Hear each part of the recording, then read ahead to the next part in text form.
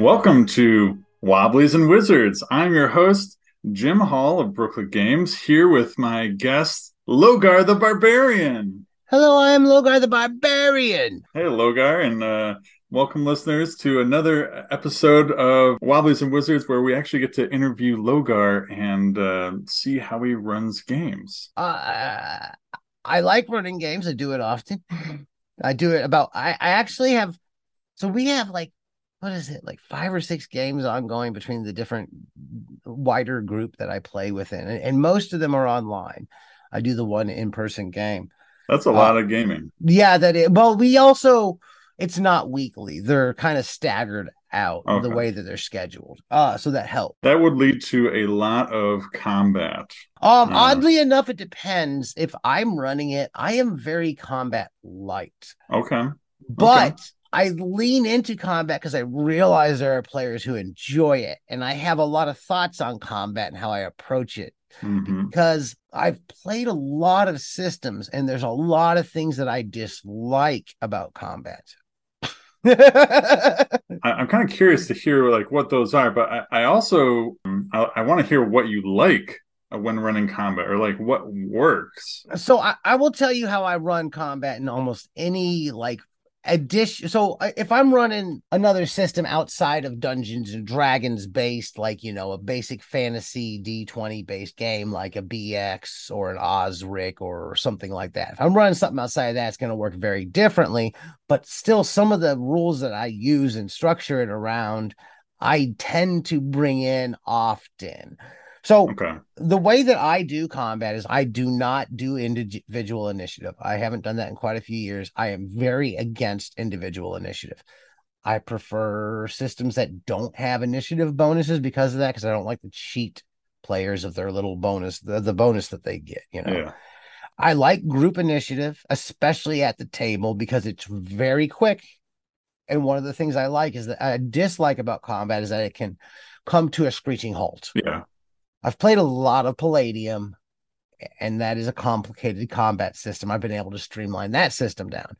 I've played some Pathfinders, and they're very complicated systems. Yeah. I lean into we got a combat round. We got people going around the table. To me, it doesn't matter if one of them goes. It's the side, like so the baddies versus the other team.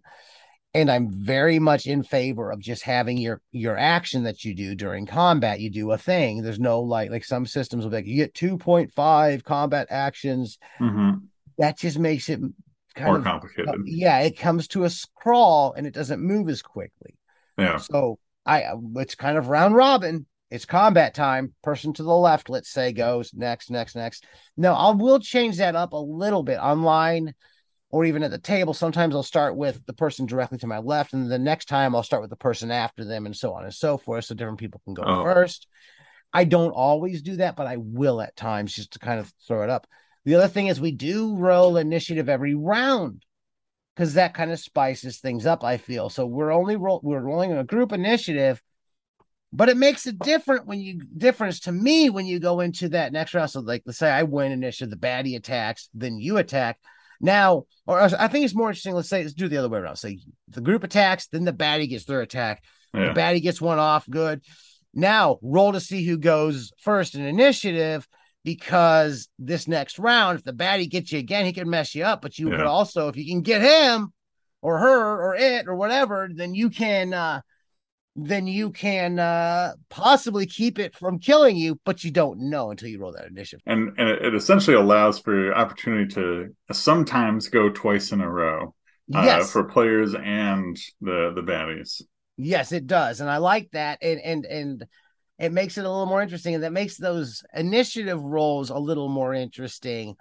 Now, when you do individual initiative, what I've found is that it's very. I have one that Pathfinder has this really nice magnet board Okay. that I have, and you can write. It's got like little pieces for you, write everybody's names and the bad guys' names. You can align it up, and it works Mm-hmm. real well if you're doing a very complicated game like that. But it also takes a lot more time and housekeeping when you're doing a combat round. Yeah.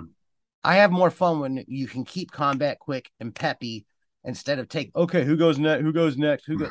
Yeah. That's Yeah. just I do. The way that we've been doing it is it's kind of like a combo where I put all the baddies in one, ticket, and Yes. then each player has rolls their own combat. Hmm. The key thing that we figured out is having another one of the players keep track of initiative order. So my wife keeps track of initiative order, and she lets people know when they're up next, or at least tries to. Yeah. And then the party really appreciates it to the point where one of the other players got her a kind of like your magnetic initiative tracker, but it's got like Yes. dry erase, tabs, that sort of thing. But if you're fighting like 30 goblins or something like that, there's no reason to. Roll each goblin's Right. initiative. Just roll it. Just Yeah. bring them all out at the same time. I definitely have always made the what you call it, the DMs, baddies, and whatnot go at the Yeah. same time, Yeah. because that's just too much housekeeping. That's There are some systems that roll that ask you to roll individual initiative every round, a and lot. that seems like a lot to me. Yeah, I don't know. What I like about doing group initiative is it's easy to roll every round, and it's not a complicated thing. It's just whether you go first or the baddies go first. Mm-hmm. Now, one thing that I can say is that there is this initiative out there that I find interesting. That's a kind of an in between. Is I can't remember which game it comes from, but it's been popping up in a lot of games lately where you're going to make a dex check. If you succeed, you get to go first. If you fail, you go after. So essentially, you're not doing an individual initiative as much as you're saying who, if you go before or after the baddie goes, and the baddie's not really rolling initiative at that Oh, point. okay, that's interesting. And I can't remember who I was it in Knave or Black Hack or one of those streamlined games does it like that. And I can't remember what. I think it may be a Black Hack thing, but I can't remember off the top of my head. I play so many games and read so many games, I get them kind of conflated sometimes. Yeah, I hear you. I hear you. That's terrible. I've read way more games than I've played, so even with that sort of snappy initiative, combat can take some time. How do you keep it interesting? How do I keep it interesting? How do I keep it interesting? I don't know. I think often, so I tend to lean. I am not I will say this. I don't reward a lot of XP for going into combat, because I don't think that rolling dice back and forth is the most interesting thing all the time. I like the role playing aspect of games. I like Yeah. interacting. So often I will keep it interesting by the role playing aspect, by playing out the monster or the creature, or by describing it is how I try to keep it interesting. So you're rolling back and forth and it does something, and I'll, I like to, I can't, sometimes I'll make the baddie really intimidating and frightening, but I've often found that that's, you're sitting around playing a fun game. You can't, like, being actually intimidating or frightening isn't the greatest thing to do at the table all the time, at least not for me. Mm-hmm. Sometimes it is just kind of leaning into something that is entertaining, goofy, or fun. I can be goofy and people have fun fighting something that's going, Yeah. oh, and then jokes pursue around while they're attacking it, whatever Yeah. slapstick thing has come out of it. So a lot of times to spice up combat, I will kind of lean into that. I find players make combat interesting more so than a DM at times when they try unique things, and I encourage them to do unique things that aren't just fighting, using things for weapons that aren't normal. I will definitely reward that, looking for something out of the ordinary that they can do. I tend to lean into those things and try to reward that in Yeah. game. So, like, your sword may do like a 1d6 or whatever, or 1d8 damage. Okay, you can do that, but what else is there that can do something more impressive or interesting? Yeah. Or throw dust in their face, or you find out that they're allergic to pepper, so you throw pepper in their face, and then when the barbarian comes in, Yeah. it does like twice the damage or something along those lines. Or Yeah, I like to try to keep it interesting. I like it when players try to do things that are out of the ordinary. Last night they tried to drop rocks on gnolls over a cliff to deal with them. Unfortunately, I probably should, in retrospect, I probably should have given less of a penalty because it was so far away. I gave him a penalty and maybe should have made it a little less than it was. I was kind of, yeah. But I learned Yeah. each time I play, like next time I'm going to do it a little bit differently. Yeah. So I come up to a Next killing. time players drop rocks on Null's heads, you'll do it a little differently. Yes. So, so there's that. I think that one other thing about combat, there was another thing I want. Oh, is critical failures and critical hits. Oh yeah. Natural 20s and natural ones are going to. I do like the crit stuff. Mm-hmm. I have a crit house rule that I cannot claim I came up with. What a podcast that I like is the Glitter Boys podcast, Okay. where they talk about Palladium role playing games.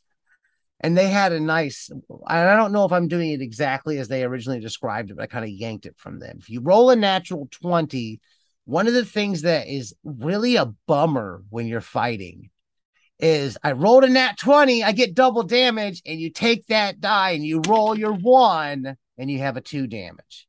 That sucks. Yeah. It's like, oh, that doesn't feel like a win, right? no, it doesn't. So the way I do it is if you, because I do what I've been calling double max.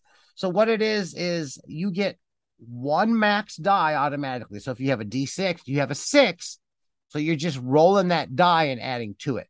But you can have up to double max. So it'll be like, the 2 die added together, the max die and the one you rolled, mm-hmm. and you add whatever damage bonus you may have. Oh yeah, that's great. But you can also, since you've done so well, I asked you to call and tell me what happens. You can also take it down to where you do like 1 point or no points of damage, and you just trip them or whatever thing you're looking for. So you can have up to double max, or there's other things along those lines. You critted. This is the success. You were successful at accomplishing what you wanted to accomplish. It doesn't have to be a maximum damage. So I give the players that option. That kind of makes me think of sort of like Oracle rolls. Mm-hmm. Where, I mean, the most basic is you roll a d6. 1 will be no and, 2 will be no but. Yes. 3 will be something in the middle. And then it's like yes and or yes but. And so like you can use that sort of approach to get like a narrative flair in there somehow. Mm-hmm. But obviously it doesn't quite map over to the D20 system, but you can imagine that sort of thing. Yeah. Well, one thing that I think too that I try to always do, and that I learned from Light, my co-host here, when he was DMing, mm-hmm. and I had never done it before, was if you do the kill, you're the one who calls the killing blow, as he always responds to that as call your kill. Yeah. So the players get to describe the kill to me. I'm not describing the kill and how it happens. So the players get to get creative. They hate that thing. Like, what do you do? Like, I did. and smash it through. Yeah. And sometimes people really get into it. Sometimes like, oh, I don't know. But I think that helps spice it up by letting the players call the kill. Yeah, I've been doing that rule as well, where call the kill? They call the kill. And it's always like, I chop them in half. Hamburger style or hot dog style. And some people, I've had some players that are really into calling their kills and have gotten really expressive and animated at the table. I can think of one player specific that really I love. I wish he'd come around and play more. He hasn't played with us for a few years because he's just kind of got a lot going on. Life. Yeah, but he's really very narrative in his role playing. And I like to play with him because of that. He's very good and descriptive. So when it comes to calling his kills, he's always really just he can really get into it. He's really got something in his mind. He's telling you exactly what he's seeing there. And I like that. It entertains me as a dungeon master or game master or whatever. Yeah. I like, I want to have fun too. So I like it when the players entertain me at the game. I do have one quick question for you, and we could probably do a whole episode on this, but before we wrap up, combat is always centered around monsters or bad, people somehow. Mm-hmm. How do you pick those creatures? Is there something that you look for in particular? I know you're really into bestiaries, so... I love bestiaries. Yeah. I do. So I picked them in a lot of different ways. I don't necessarily, I don't feel like I pick what the combat itself. I feel like the players pick when the combat happens because it's their choice if you're going to fight something or not. Sure. I do. I do pick them many different ways. It depends. If there's a module and it says there's a monster here, I pick it. Sometimes the combat comes out of the players not liking an NPC or feeling something like that's negative. Sometimes it is the random table generator type thing. Like, oh, Yeah. there's a random chart, roll to see what pops up. And sometimes I will plan ahead because I have an idea of something I think will be a lot of fun is the adventure. So how I pick them is there's a billion different ways you can choose what they're going to run into. And I probably use a lot of them at the table and in these days at the internet now too. I'm running a game online. Yeah. Yeah. So it's just wherever the players take you, pretty Yeah, much. Yeah. yeah. I try wherever the play, and sometimes just wherever the dice take me, and sometimes the module, and sometimes when I feel that okay, I need something here, what would be interesting? And a lot of my encounters, I don't necessarily intend for the creature to be reacting negatively or the whatever, Yeah. but I feel out how the players play. Some players I have are more likely to combat something if I throw them in front of them, and some players are far less likely Yeah. to. Yeah. There's like a difference between your classic dungeon crawl where you're going in and killing and smashing Yes. everything and versus a more thoughtful sort of social game. But alrighty, well, I guess that's about it for this conversation. Thanks so much for sharing your thoughts, and yeah, well, why don't well, you sign thank us you. off? It's been good. Thank you very much. And could you tell the listeners where they can find you and Brooklet Games online? Oh yeah, you can find me on Patreon at patreon.com/Brooklet Games. We put out a zine a month, so come on by. And then also you can find me on Twitter at twitter.com/Brooklet Games. And you can find me on Facebook. Search Wobblies and Wizards. Wobbliesandwizards.com is our blog. I'm on Twitter at Logar Hale Crom. I'm on TikTok now at Logar Hale Crom. I saw that. I'm also on Patreon. Could really use support. Patreon.com/Wobblies and Wizards. And as always, keep those dice rolling.